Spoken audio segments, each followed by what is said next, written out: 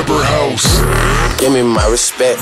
Welcome to Camber House. Now rocking with the best. Join your hosts, Jeremy and James, as they take an unfiltered and uncensored look at the car industry and motorsport across the globe. You can't find the right tool in this garage, you don't belong near a car. Welcome to the home of car culture. Ladies and gentlemen, welcome back to another episode of Camber House. Today we've got a very exciting guest. This man has been involved in motorsport for most of his life, and not to age him, but that is a decent amount of time. He currently sits as the president of the Barbados Motoring Federation, which is the federation that's in charge for all motorsport and clubs in Barbados. He has also, not too long ago, picked back up rallying as a little hobby here in Barbados. And above all of that, he is a FIA Formula One steward. So welcome, Andrew Malu, to the podcast. Thank you so much for coming. Thanks, Jay, and thanks, James. Good to meet you. Good to meet you too. I'm sorry to say that Jeremy did co-drive for me once. We'll get How to was that? We're going to get to that. just saying, when he said I used to rally, or I rallied, I just remember I had one very inept co-driver at one time. But Jeremy was good. I'm glad we started off that way. Yeah. What we do here on the show, Andrew, the first thing we normally do here is ask you what your earliest memory of motorsport was. Can you remember back to the first thing that triggers your mind about motorsport, whether it was local or international, something you saw? Is there anything that stands out? Yeah, there actually is, and I do quote it a fair amount. And I obviously I was going to motorsport from very young with my dad involved, but I have a vivid recollection of Brands Hatch in 1972 at 8 years old, which was when my dad was the first international kind of event I went to. I think it was his first Formula One race as well. But sometimes, memories from that long ago, sometimes you're not sure if it is the actual memory you have, or is it the pictures that you saw, is it the stories that you told. But I actually have a very good memory of that day at Brands Hatch. Okay. Did you have a favorite driver growing up? I mean, I know that was 8, but after that, did you watch Formula One? Did you have a favorite driver? So I went to that race in 72, and then the next race I went to was in Brazil in 90 or 91. And then I started back following Formula One. Then I don't know that I followed it in between, but I think Emerson Fittipaldi, if I go back to the early years, and I think that's because I really liked his car. I think the car was pretty. That John Player's special car was the Lotus. Yes, Lotus, the black and the gold. Yeah. I loved that car. So that was that. And then, I was never a Senna fan. I was a Schumacher fan. I am a Schumacher fan. Of course. Actually, interesting, this past weekend I saw his son giving Lewis the helmet. Yeah, that was special. Which is pretty special. For sure. It looks like Mick is going to get his drive shortly, maybe. We'll see. We'll see what happens. I remember, obviously, when I was young, because we've known each other for a long time, obviously. Yes, godson. Yes, you are my godfather. But I remember when I was young, in those, what I referred to on a couple podcasts ago with Neil Bernard as the glory days of Bushy Park, being up in the clubhouse. At the time, you had what would have been like one of the most ridiculous GTI Swifts, huge slicks, black Haviland livery. Do you remember what it was like racing in those days? And was that kind of your... Were you racing prior to this car that I have a memory of in that Swift, or was that like your first kind of... Yeah, we go back a little further than that, Jay. So, first racing, though, was when Bushy Park restarted in those years. And that would be a story all of itself, but that was basically Richard Ruitt and Sean Gill and Roger Skeet, Roger Hill. We used to go up to Bushy Park on a Saturday afternoon. William Branch was there. And we had to clear all the bush, and slowly, and after about 4, 5, 6 months of going up there on Saturdays afternoons and kind of doing laps and so on, it was when then Ward Simpson and Brian DeFreitas then decided to actually reopen Bushy Park. So that would have been then what you saw with us racing at Bushy Park. But before that, my memory of racing at Bushy Park would have been in the control tower with my dad then in the early 70s. And the vivid memory, going back to what you were asking, other memory that I definitely have is the day that Mike Atwill on the start line basically touched wheels between his Terrapin and one of the Brabhams or something, and he ended up on his head. If you don't know the story of that, that was quite something. He nearly died. I mean, in the end, he had big surgery to relieve clots on his brain and stuff. Oh like my that. So God. I remember that vividly as a little boy in Ottawa. Well, that's something that would obviously stick in your mind. It's funny how those kind of accidents, a lot of memories are based off of those kind of. For sure. But long before the GTI, there was my sister's automatic Starlet. That was we rallied that. Sean Gill and I. That was our first rally car. And this is obviously well before the days of roll cages and all those types of safety things. Yeah, well, when we were rallying, there definitely was no roll cages, but eventually that car got a roll cage and it got a gearbox instead of being automatic as well, which was nice. And I can't remember if we won any June rallies in that, but Sean and I went on, I think, to win five June rallies then. The Swift came in '92, so I had at least 10 years of rallying before I started Swift. Okay. And was it always rallying for you, or did you start in track? I mean, what Bushy Park was basically? It was track. Both, right. I guess so, yeah. Right. So did you always want to get into rallying, or, I mean? Well, I don't know that the disciplines through the years in Barbados have been really different. I mean, what has happened is that at one time rallying was really big, and everybody had rally cars and nobody had race cars. And then the same guys, migrated their cars to race cars. In fact, the first year we all went down to Guyana to race, they all laughed at us and said, why are you bringing rally cars to race with us down here? Laughed at Roger Skeet's 1.9 Peugeot rally car, standing up in the air, big suspension and stuff. And we won, we beat all these guys down there. But those cars then slowly morphed and we stopped rallying.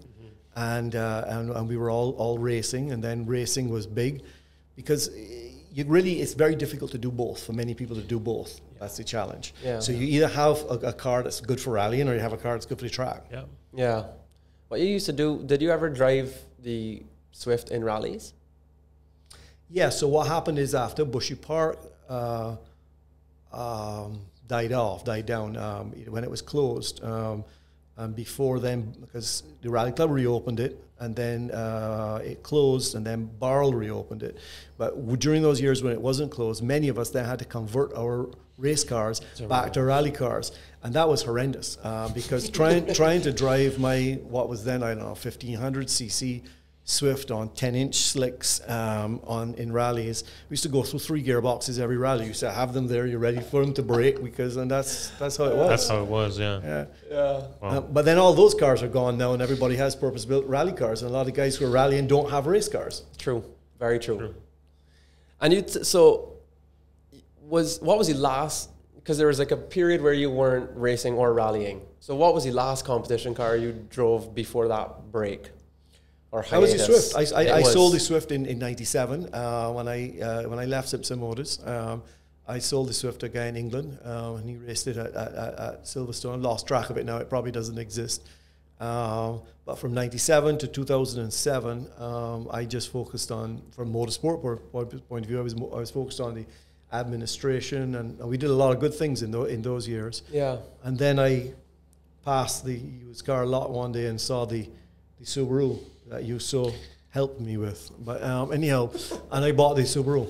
Yeah. So, sorry, you have a question? Well, you had the Subaru right up until the latest R5 that you've gone into, or did you have reiterations of the Subaru over many years? Well, you didn't mean to ask this, but I'll give you a different answer. Go on. So the first rally I ever went into, and the first rally car I had, was a 4-wheel drive Subaru in 1981. Right. Okay, which was a 1980 1600 DL 4-wheel drive Subaru that you could engage the 4-wheel drive with a lever.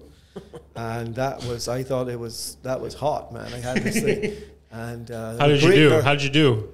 Well, the first year I didn't have a driver's license, so my sister's boyfriend had to go into the rally. He was the driver and I was the co-driver. Or I wasn't co-driver, I was the navigator, as we call it. And how did we do? We were lost most of the time, but we didn't stick up. We didn't stick up because we had 4-wheel drive. Right, that was good. So what was your question? He was asking you about if the Subaru was your first kind of rally car. Yeah, it was, to be quite honest, it's the first decent rally car and a car with some decent performance. That Group N Subaru had some grunt. I mean, it was an 04 car, but it still had some grunt to it, and you could get yourself in a lot of trouble. Oh yeah, it was fun. Oh, yeah. I was very grateful for the couple rallies I did with you. I mean, obviously I've bounced around into a few Navigator seats before. You were the first 4-wheel drive car I ever went in, and I enjoyed it. Yeah, I appreciate you still tell everyone that I'm faster than Josh Reed. I really appreciate that. So, thanks. We'll have to get Josh on next, Yeah, right? I'm not sure we'll go that far, but you certainly tried your best. I heard it. You heard it, right? Everyone's heard it. Yeah. No, the Group N was a lot of fun. You've never invited me to come for a ride in the R5, so I'm a bit upset about that. Well, we're gonna do the R5 thing right now. Okay. How did the process of you going into R5? Tell me about. Was it a choice that everybody seemed to be doing it? Was it a discussion you had? Because we've spoken to Rob Swan about him and Panton's relationship and how they were always going to go WRC. It seemed like they just wanted to be everybody. But whereas there's this growing, R5 class, which we think is going to be close and exciting. Yeah, I think it's the most exciting group. Yeah. Walk me through the process of you deciding to do it. For me, there's two things to it. I sat on the FIA Rallies Commission for a number of years, and I could see the rules coming down. And at that time, I would have had what was, in their words, an N4, and then that was being converted into an R4. But the R5 was, excuse me. That's okay. The R5 was clear in the regulations, and for a few years, I pushed at the club level, at the rules, to say, why don't we adopt R5 as being where we want to go, because obviously the 2-litre WRC cars were coming to the end of their life. Yep. There's still one in Barbados, but it's tough. It's tough because it's a nice car, but it's older. It's an old car. And eventually, when that was adopted as a regulation, and David Coelho made the first adventure into one here. Yeah. I was keen to follow that, but it was a matter of, frankly, finding the right one at the right price. And at my age, I was not willing to try left-hand drive again. It didn't work for me the first time. Right. So once it was clear within the club regulations that they didn't have a problem with left-hand or right-hand drive, you could do that. There was no performance gain. If anything, it's a little bit of a backward step because the geometry of the right-hand drive is a little bit different. I was eager to go in there, and I'm not eager to go into WRC because, frankly, if you're going to go into WRC, you have to be the guy who is willing to put everything on the line every time. Yeah. And shit happens sometimes with that, as we have seen, and knock wood, thankfully, everybody's okay. No issues. Yeah. You went to the UK to get this one. This is or where'd you find the car? I found it off the internet. There are a number of resellers Facebook of rally Marketplace. cars. Yeah, and it wasn't quite Facebook Marketplace. this and that. Imagine if you could just buy R5s off of Marketplace. But there are 3 or 4 good resellers of rally cars. This one came from KG Motorsports, Kieran Graffing or something, I think his name is. Out of Ireland, and that's because I went looking for right-hand drive. In Ireland, they have a lot of right-hand drive R5s. They convert them. So that's where I got that from. Did you drive it before you bought it? No.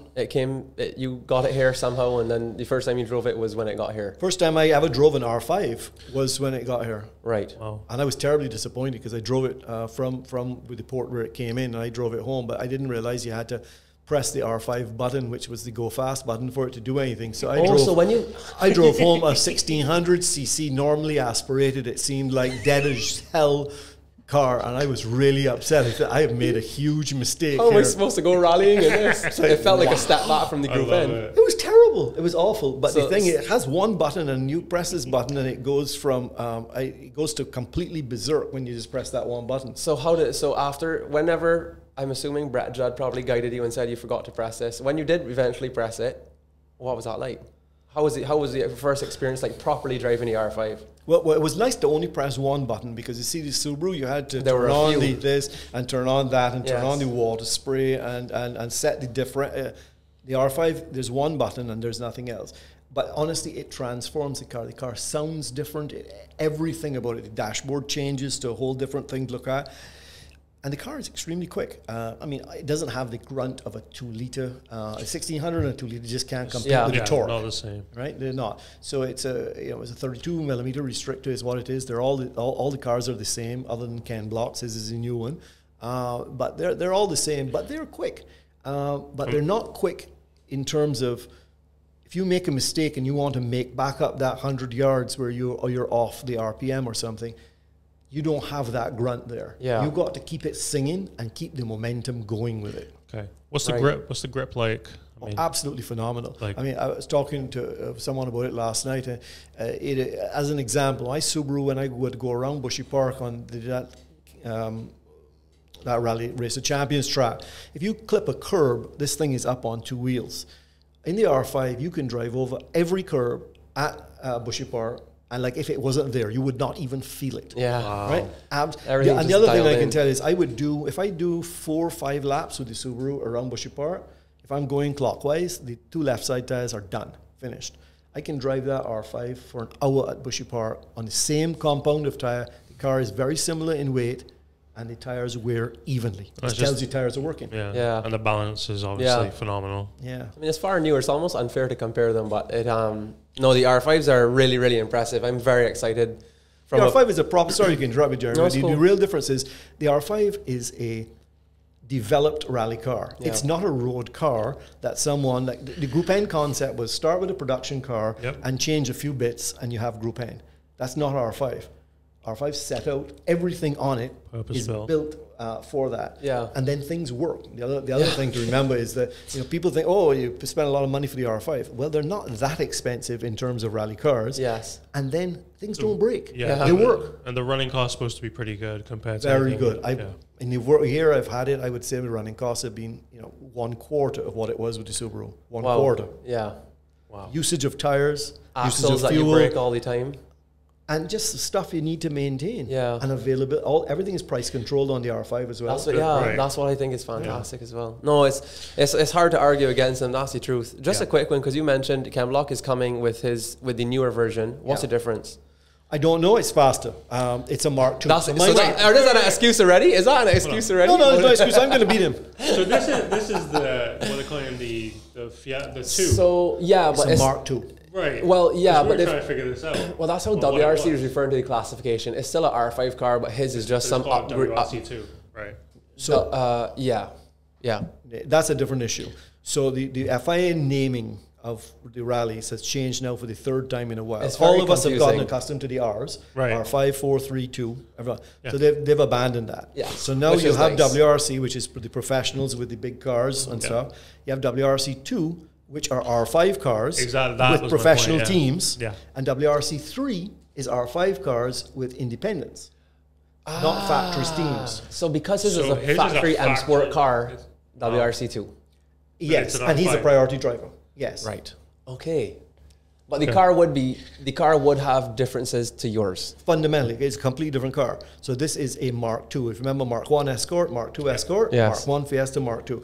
So all of us who have the 5 R5s that are here now, the 2 Skodas and the 3 Fords, they all are on the Evolution 2 of the engine. So it's the Mark I car on the second version of the engine. Okay. Right. What Ken Block has is the Mark II car on another evolution of the engine. One that's not been seen yet. Yeah, certainly not in Barbados. So we would expect that it's a lot more drivable.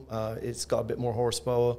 It's a better car, no doubt about that. Well, at least you guys got home court advantage. We have home court advantage, and Ken's record is 100%. He should put sponsorship on the bottom of the car, shouldn't he? But I did that just for him because I know he's going to be watching it. But he's going to have a lot of fun. Tuning into this, I'm sure. Yeah, he's a keen listener of Camber House. I'm going to finish with rally, I think, at the end and goals for this year and stuff. But I think we want to get into a little bit about the BMF and how you became involved in the BMF to start with. Yeah, the BMF story I think is a great one. The history of Barbados, you can't deny a small country like this where we originally had, when I got involved in motorsport, there were really 2 clubs. There was the Motoring Club and there was the Barbados Rally Club. Barbados Rally Club is predominantly white people, and the Motoring Club of Barbados was predominantly black people. And that's the history of Barbados. There's no sense denying it. That's how it was. But by the time it came to my generation, those color lines were not something that we saw. And what we saw through the late or mid-'80s into the '90s was that the clubs really operated together. But historically, the Barbados Rally Club was the holder of the National Sporting Authority that was recognized as the main club, and the FIA also recognized it. So in order to put all clubs on equal grounds and leave the past behind the past, all clubs agreed to form the Motoring Federation, which would be over all the clubs, so all the clubs would be equal. So that happened in 2000 with 5 founding member clubs, the Rally Club being one, Motoring Club, Vaucluse, Automobile Association, and the Barbados, I left one out, the Karting Association, I think were the 5 originals. And that was in 2000, and I was elected as president then. Prior to that, I had been the FIA delegate for the BRC when they were members of the FIA. Since then, what the BMF has been able to do, and we've had some great committees. I'm the president, I'm only the figurehead, really. I have no vote. Mm-hmm. I just kind of herd the sheep or herd the cats, if you want to call it that. Mm-hmm. We have an insurance program, we have road closures, we have the duty-free import scheme. We've had all the various benefits from the grants. Bushy Park restarted. So we really have blossomed by all of the clubs coming together under one federation. And of course, we have new clubs as well. We've got clubs like BAD who have been formed since then, and great things happening with that. And phenomenal. So how does that? So even prior to coming into or being elected president of the BMF, you said you were an FIA delegate. Mm-hmm. So that position or whatever maintained as you transitioned into this BMF presidency, or how do you become an FIA delegate? Right. So the Barbados Rally Club was a member of the FIA. Right. And they were entitled to nominate someone from their group to represent the Barbados Rally Club at the FIA meetings. I had shown an interest in doing that, and it took a time and a money commitment and so on to do it. I think Simon Gilmore may have done it for a couple of years, is the only other person who did it. And then I was on the Rally Club committee as treasurer, and I said I would do it, and I did it for a few years. But when we transitioned then to the Motoring Federation, a federation was viewed differently as a club. So the president of the federation represents the federation at the FIA. And the easiest way to think of the FIA is think of it as United Nations. It's a one country, one vote, which is quite scary, because when Barbados votes, we actually have more votes than the United States of America, because they don't have an automobile club. Their automobile club, the American Automobile Association, is not part of the FIA, so they don't get to vote on the mobility side. So we have twice as many votes as them. So why is that? Crazy. Why are they not involved? Is it just because America? I know they want to do things themselves and they have their own things. No, but there is some legitimate things to it. I mean, it's pretty scary when you think. I think Germany, their automobile club, I think they have 45 million members. Jeez. Okay. The automobile clubs tend to be businesses, like the Canadian Automobile Association, AAA, AA, and they're big businesses. They're in roadside assistance, they're in insurance, and they get into other things. They own property. So these are large businesses. The federation, the FIA, does not have a commercial motive. So it's difficult for commercial entities to bow down to a superior power who has no commercial motives. Right. That makes sense. Makes total sense. Yeah, I can understand that. That's interesting, though. I mean, I don't know if anybody really knows. I mean, people that are in motorsport are familiar with it, definitely know what FIA is, but for sure, it's just a governing body. Yeah, exactly. Which I guess leads us to kind of, I guess, the most exciting part for me and that we wanted to talk about was the journey to becoming an F1 steward and how this came about, how the opportunity came about.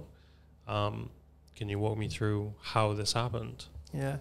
I've thought about it many times to think of how to connect the dots. I'm not sure if I remember exactly how to connect the dots. But I've always had an interest in rules and how rules are written, and I think at some point in going to these FIA meetings, I probably expressed an opinion here or there. I did express an opinion in participating in the Rallies Commission, and I was elected to the Rallies Commission to represent this region, because each region had a representative. So I started on the Rallies Commission, and I would help with drafting of regulations and so on. And I guess at some point somebody noticed something. Mm-hmm. And when the presidency changed from Max Mosley to Jean Todt, there were opportunities were given for people to do training for single-seater, because up to that point I had been doing rallying. I'd been doing rallying stewarding.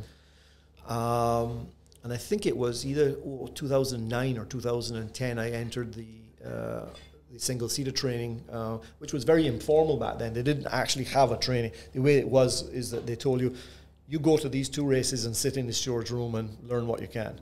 And my first race like that was Montreal in 2010, I think it was. I didn't even know how to get to the track. They didn't provide a whole lot. I didn't even know where the room was. I didn't know a thing. And I went in there, and who was in the room to drive a steward that weekend but Emerson Fittipaldi. No way. Wow, yeah. Full circle. Back to when you were 8 years old. That's quite a story, actually. Yeah. Wow.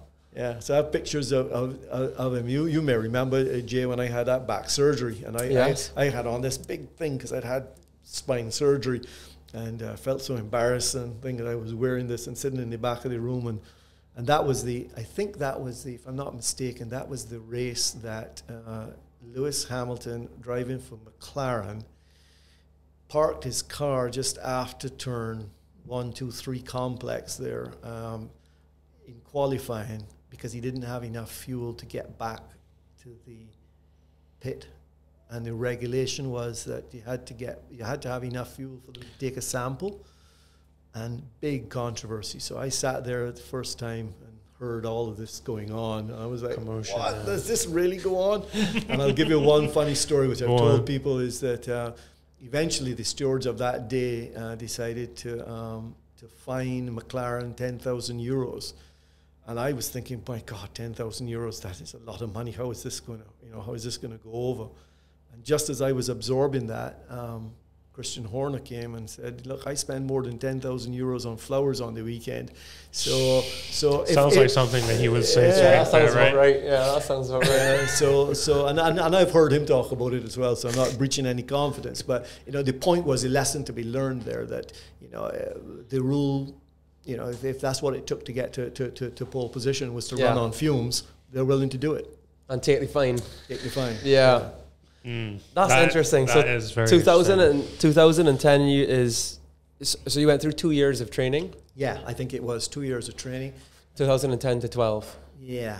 And how many other, you said Jean Todt, when it changed over, this was like an initiative from him, right? To get younger people into stewarding. Yep. Was there a lot of trainees like you, or was it just you? I remember there were 2. Okay. A guy called Tim Mayer, myself. Tim Mayer, for those rail motorheads that are listening to this, his father was Teddy Mayer. Teddy Mayer and Bruce McLaren started McLaren. Those were the 2 that did McLaren. Gotcha. So Teddy died many years ago. Tim is his son, American guy. And he had promoted Indy cars throughout South America and so on. And so Tim and I did training together. Tim is now chairman of the F1 stewards. There are four chairmen, and Tim is one of them. Very proud. He's done a great job. And Tim was here in Barbados a number of times. He was the race director for Global Rallycross. Really? Yeah. Oh, so wow, Tim has been here a few times. Okay. And he still is one of the top stewards, chairman of the stewards at World Rallycross. He basically is a professional steward. Wow. He does. That's amazing. So your question was, as far as I know, there was only 2 of us. Now there's a very formal program the last 4 years. Okay. In fact, Warren Gollop did it this year. He went and attended the first of the stewards training, and there's kind of a ladder now that if you do well on the test after the 4-day learning, you take a test, and then if you do well, they appoint you at some lower series, maybe F4 or F3, and then they evaluate you over a period of years before you get eventually, hopefully. But at the end of the day, there are only 12 FIA F1 stewards. Of which you are one. Luckily, yes. Luckily. It's quite amazing. Oh. Yeah, we'll take a quick break and we'll be right back. Alrighty, so back for part 2. I think we're just getting into, well, we've gone through the process of what it was like as an F1 or to get to become an F1 steward. What's a race weekend look like for you when you go to a race? How does you leave Barbados? What happens? Yeah. Well, let's start from the racetrack because the rest is just travel, depending on where it is. Yeah. Normally arrive on the Wednesday. First official meeting is always the track walk on Thursday mornings, always at 9 o'clock. Charlie's schedule was always, that's it. Charlie Whiting, right? Yeah. So Michael... and what's the purpose there? So you guys get a clear vision of track limits, you understand kind of just... Is that it? I mean... And who are you walking with at this point, or is it just stewards? So there's quite a group that walks. So on any one race weekend, F1 usually has support races. So the track walk is for everyone. So it could be the stewards of F1, F2, F3. It could be sometimes the Porsche Cup cars are there, or if there's something else. So you'll have the race directors, the deputy race directors for each of the series, the stewards, the clerk of the course, chief marshal. And it's multifaceted what you're doing. From a steward's point of view, what we're looking at is trying to get some orientation to the track of what the drivers might see in different areas, positions of lights, position of track marshals. But you also get then to be involved in some of the things that the race director is looking at, which is primarily a safety matter. And is the track ready for it to go live? And every time a track evolves, so they may have a new place that they're putting the camera, so they'll take a look at that. Is it in a safe place and so on, or they've put a camera into a curb, or they've decided to put some bollards in to tell you if you go off in this curb, you have to do that, or we put a new cheat loop in somewhere. So all of those things we get to talk and discuss. For me, what's useful about it, I do think, is getting a clear orientation to the track for that weekend, and the television cameras don't do a good job with the undulations and blind spots and so on. Yeah, that's the Thursday 9 o'clock is track meeting. It's track walk. Then we end up signing a bunch of documents and entries and a lot of mundane administrative stuff. The next big thing that we normally are involved in is the team managers meeting, which is on a Thursday afternoon. At that meeting, the team managers speak about the last race and speak to the race director, any issues, any things that they have noticed out on the track that made need addressing before the cars go live the next day.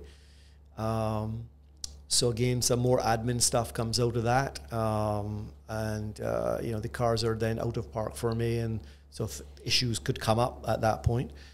Friday, then you have 2 sessions with F1 on the track, and at the end of that day, you have the driver's briefing. And so then the drivers get an opportunity to talk about what happened in the last race meeting and issues that come up from that, and things that have hung over. This is the drivers speaking to you and all the stewards. Yeah. So the meetings are chaired by the race director, Michael, and the stewards are present for that. I see. Okay. So it used to be in the pre-COVID world that was all of us in one big room, and the drivers all come with their managers. And everyone has to be there. If it's 3:04, they have to be there. They're there at 3:04, and it's very precise. In fact, every race weekend, we're given a book.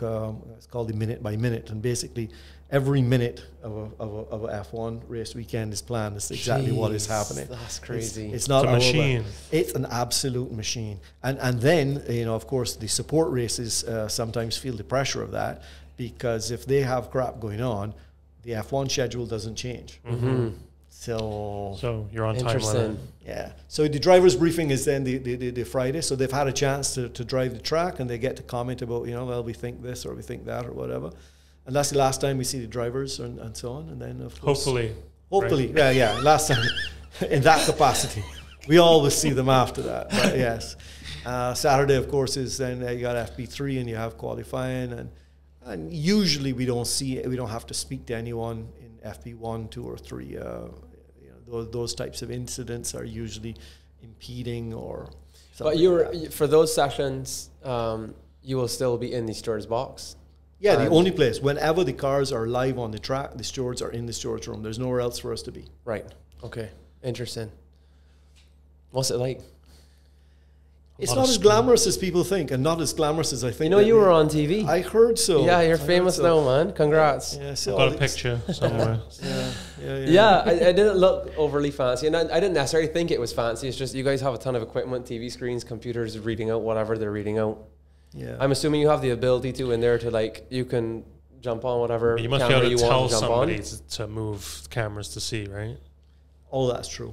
Yeah. So we basically have, I think, 4. We have 4 big flat screen TVs in front of us. One, we're watching the live feed, and then the other ones can be more or less anything that we want. But generally speaking, we have a video operator. There's a great company called Riedel, a German company who do most of the video and comms and stuff for F1. And we have a Riedel operator, and he has the ability to replay anything from any angle, from anywhere. So whatever we want to see. And in F1 these days, you have, you know, some cars have 4 cameras on it. Every corner, every track we go to has the local cameras, which tend to be very iffy resolution. But then, of course, if you get something that's caught on the feed, on the F1 feed, that's very high definition and great to look at. But the bottom line is the operator has some fancy equipment that would blow your mind, and he can replay for us instantly anything. And then he can show us all the telemetry from every car as well. So we can say, you know, this guy was on the brakes, he was on the throttle, the guy behind him was closing at X speed, he was on an out lap, he was on an in lap, he was on a warm-up lap. You know, so you supposedly have enough information to make a good decision. But and I guess to add to that, or to aid at least from a driver's perspective, there's always a driver. Do they call him a driver's steward? I forgot what the actual proper name is. Is that what it is? Yeah. So this is somebody who has competed in the sport at a high level, maybe not necessarily an F1 driver, or is it always somebody who's racing F1? No, it's to be quite honest. Now I know a few of them. You have Manuele Pero, Italian, and he's won Le Mans, I think 4 or 5 times. Tom Christensen, who is Le Mans as well. I think I joke between Tom and myself, we've won 9 Le Mans 24 hours. He's won 9 and I have won none. But you have Derek Warwick, Mika Salo, obviously is F1. The role of the driver steward is to bring a driver's perspective onto an incident. They're not experts in the rules, regulations in the ISC, although many of them, if not all of them, have dedicated themselves over the years to understanding the rules. But really, where they're extremely useful to us as stewards is understanding the positional awareness of a driver in a particular incident. That has become very, very useful to us, because none of us, you don't care whatever you drive. We were talking in the little break there about driving, Ferraris or something. Just remember that a Formula One car, when you lift off of the throttle, the act of lifting off of the throttle is better braking than the most exotic F1 car you can imagine. Road car, right? So you get your best Lamborghini, your best Ferrari, your GT3 Porsche, and you stamp on the brakes with the stickiest tires, and you haven't approached the braking power of just lifting. Just the drag of an F1 car. Well, and the energy regeneration through the electric side of it. Yeah. That is just phenomenal. Wow. Interesting. Yeah, I can imagine how, I can imagine how important it is to at least try and get some sort of perspective, because as you say, unless you've been in it, there's absolutely nothing that will come remotely close to having you understand what it's like to sit in that car, feel all those things. Fairly limited vision, and the cars are quite big. So no, it's just interesting. And shit happens quick as well. Yeah, very quick. Very quick. All you hear over the intercom is, I hope the race stewards look at that. Yeah. I hope the race stewards look at that one. Yeah, right? I mean, things are happening usually well north of 200 kilometers an hour. And Mugello was the rough one, right? Which was the, everybody went into the back of each other. Was that Mugello? Yeah. That was a... You were there for that one. I was F2, F3, but so I actually watched that live. Yeah, I was there for that. But you know, if you that incident, which has been well ventilated, and I was Mugello. The race immediately following Mugello was Russia. Yes. And as I told you earlier, the drivers then would discuss the previous race. Yes. So I participated in that discussion of the driver's perspective on Mugello. Because initially I thought that obviously Valtteri was going incredibly slow, but apparently he was within his right to do that. So nobody could fault him for it. Is that how the rule book saw that incident? 100%. Yeah. You know, I can't remember how many cars were left in the race at that time, but let's say there were 20.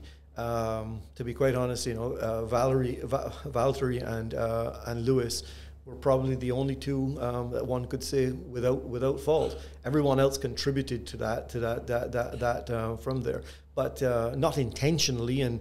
And it was a unique situation. It was a track that they'd never driven at before. You had a safety car line in a different location than the start line. It was a bit of a strange situation. As well as Mugello was a very interesting track because turn one fundamentally had a line through it where you could pass someone on the outside, because by passing on the outside in turn one, you were then on the inside for turn two, which immediately followed it. So what Valtteri was doing, which if those drivers had watched F2 and F3 from the previous races, they would have known that that's exactly what the leader was going to do, was to make sure that no one could get a slipstream on them into turn one. So the way to do that was not to start from turn 15 or 18, I think it is at Mugello, and 15. It was not to go from there, because even without DRS, if you're the second guy in the line, you're going to get past. Yep. Interesting. So he did what was 100% correct, and the guys behind, you know, it was lots of things could have gone differently, and no one was predominantly at fault. Everyone contributed in some way to it. It was a shit show, though. It was a complete shit show. Very lucky. And really dangerous. Yeah, for sure lucky. I mean, when you look at the Carlos Sainz on board from that crash, thank God for halos, because he nearly got his head taken out. Yeah.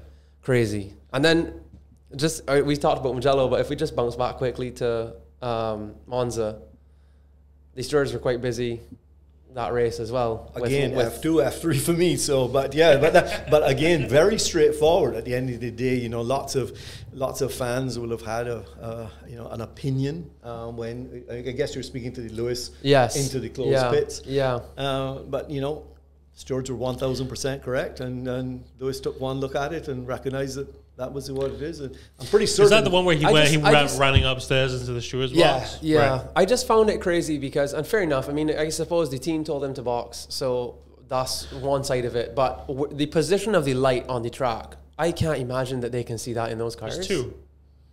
Yeah, but the second one is when he's in the pit lane. It's too late.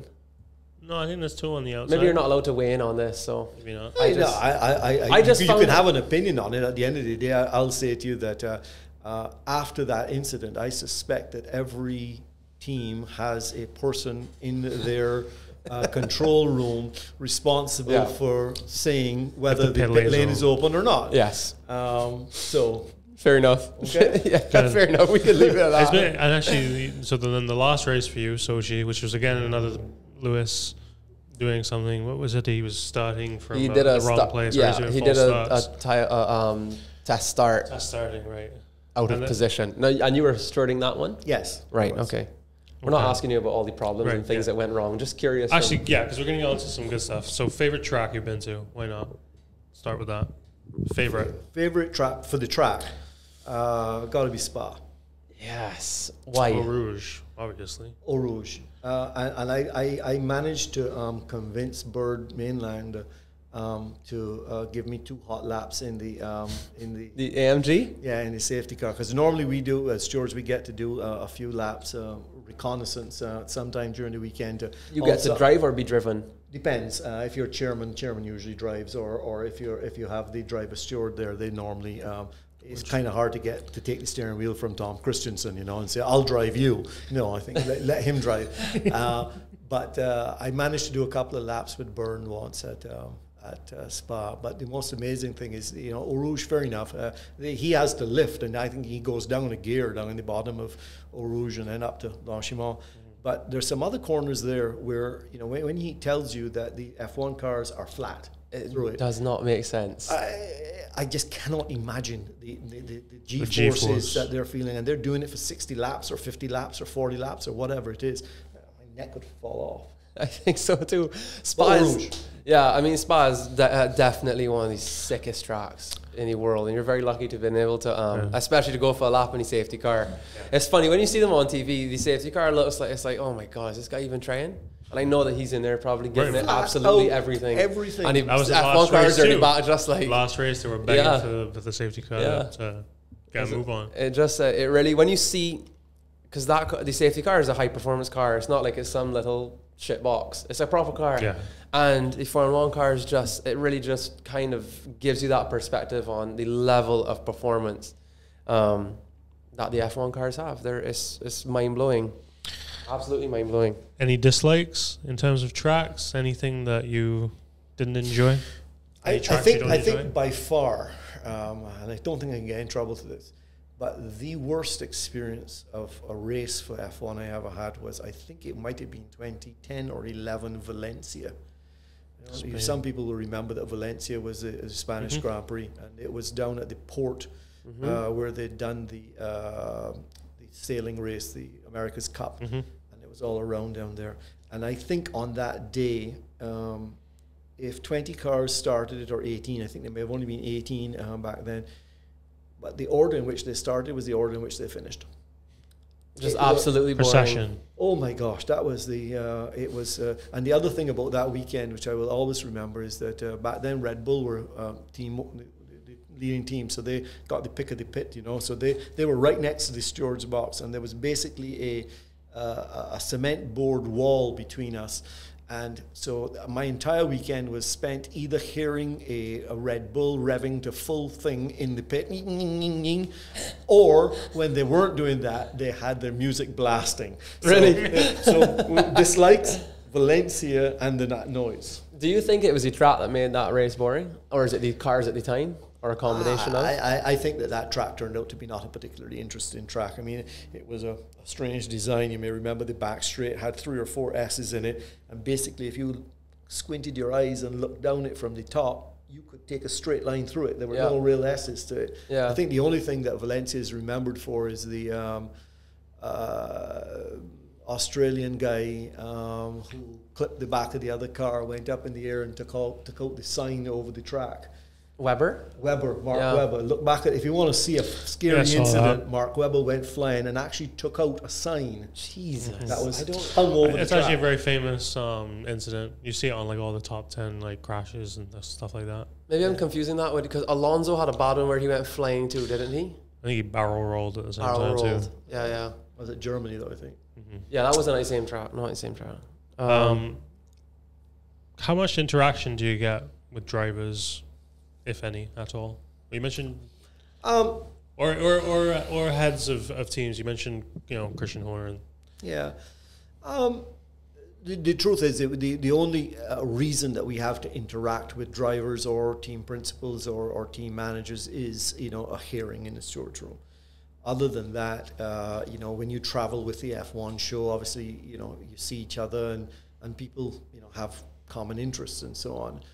Lewis has been to Barbados. He's done our, Festival of Speed that we've done here and so on. So maybe he might recognize that's a guy I know from Barbados, and we'll say hello. I don't really have a reason. I'm not mates with these folks or anything like that. Yeah. So the interaction really is a formal interaction. But within a steward's room, it's a confidential forum, and they're good guys, and they're professionals. That's one of the big things that we have to understand. Being down here in the Caribbean, is we're amateur level of motorsport. When these guys are they're at work, we're at play. They're at work. Yeah, it's true. I mean, obviously the stewarding has definitely, I would imagine, has given you insight into the sport that most people wouldn't have. And now you've taken, I guess, a much more professional approach towards Formula One rather than it being some hobby or something that you just watch on a weekend when it comes on TV. But I know that you've been a fan of motorsport and Formula One for a very long time. And I'm curious to know, how has stewarding, or how has becoming a professional Formula One steward affected your relationship as a fan of the sport, or has it in any way? I think it certainly has, Jeremy. It's a good question. First of all, I no longer, after becoming an F1 steward, I no longer would manifest any favoritism or that's my favorite driver, that's my favorite team or whatever. But we're all fans of this sport. Every steward I've ever met is passionate about motorsport. And you can't be passionate about something without having, wishes for this person or not. It doesn't affect my enjoyment of it. It probably more affects my the way in which I am able to interact with my friends, because they all want to get me into giving an opinion on something, and I won't. My opinion, I don't think, is more valid than anybody else's when I'm outside the steward's room. But how is it? It's given me a different appreciation for the sport, and it's opened a lot of doors, I think, and I hope for many other Barbadians to do, whether it be the officials route, or we see Zane, who I know you all had a good talk with, and a lot of what we have done has opened doors and paved ways for people to do that. It was interesting when you said, this is a job for people, because it reminded me a lot of when Zane was here. How, he's about work. It's hard work for him. Although he loves it, it's about getting the job done no matter what. So you can almost see a change in people from mentality, passion for a sport, but then it's what you do. Yeah. So that was pretty interesting. It is, for sure. Have there been any tough moments in your career as an F1 steward? Any decisions that stick out in your mind that were tough to make? That you can speak on? Yeah. I don't want to. I wouldn't speak. I can't. I think when you started to ask the question, I thought you were going a different road, which is, the buck stops with the stewards. Yeah. At the end of the day, to use the FIA words, we're the supreme authority at the event. So we carry with us. You can imagine that our Bible is the International Sporting Code, and all of the entrants, all the competitors, all the drivers, they're expecting a fair competition. Yeah. And we have a big responsibility on our hands to deliver that fair competition to them. So at the start of every race, I have some nervousness and so on, in the hope that, I don't screw this up, decisions could have huge impacts on teams and drivers and one or two championships. Yeah, little points have millions of dollars of things. So you want to do it right, and you want to be prepared. And I have channeled that energy into being prepared. How can you be prepared for it? I think when you ask the question, you're going to say tough. For me, the tough has been where you're at an event and there's an injury to a competitor, to Marshall or something like that, and you always question yourself, what more could you have done? What's that situation? And 99.9% of the time, the truth is, motorsport is dangerous and stuff does happen, and there is nothing more that you can do. But that to me is the tough part, is if you have to deal with an incident like that. Yeah, I appreciate that answer. Yeah. I guess my last. We spoke off air a little bit, but where do you see motorsport heading? You're somewhat close to the sport. Battery, electrification is coming in a big way. I know there's big rule changes for 2022. Where do you see it going? Well, there's no doubt that the this wave of electrification, if we can call it that, is happening. I don't think Formula E is the solution. So I think for a while it will remain some form of a hybrid. The internal combustion engine still has a role to play, and certainly what F1 has done in getting the level of horsepower out of 1500cc engines, it just shows what's there, and the technology is being developed. So where do I think it's going? I hope that the pendulum, personally, has swung a bit. It's starting to swing away from these very sterile tracks with acres of asphalt runoff. And what we've seen with these tracks that have been used this year because of COVID, and they haven't been able to leave Europe, and you're using Mugello, there's no question of track limits because there is a gravel trap, and it's slower to go out there. So I think that the pendulum where it is going, which I know is not really your question, and maybe it's about the engines and the technology. I'm not sure about that. I think it's going to be electric, and there's going to be more and more dominance of electric in this, and renewables and so on. But I think what is happening is that we're going to see tracks which are providing limits with consequences. Because today there is no consequence if you take a track like Abu Dhabi. There is no, you can miss your braking point by 100 meters and still have enough time to stop before the possibility of a wall. Whereas if you miss your braking point in some of these old tracks, you're going to be two wheels in the gravel, if not all four. So that changes the driving style. It changes, what you're going to really do. So I think that's going to happen. I think the pendulum can swing back. I mean, I think that would be amazing, right? The combination of that plus the new regs, which will hopefully allow for closer racing, plus the budget caps for team spending, which will hopefully pull teams closer together as well now.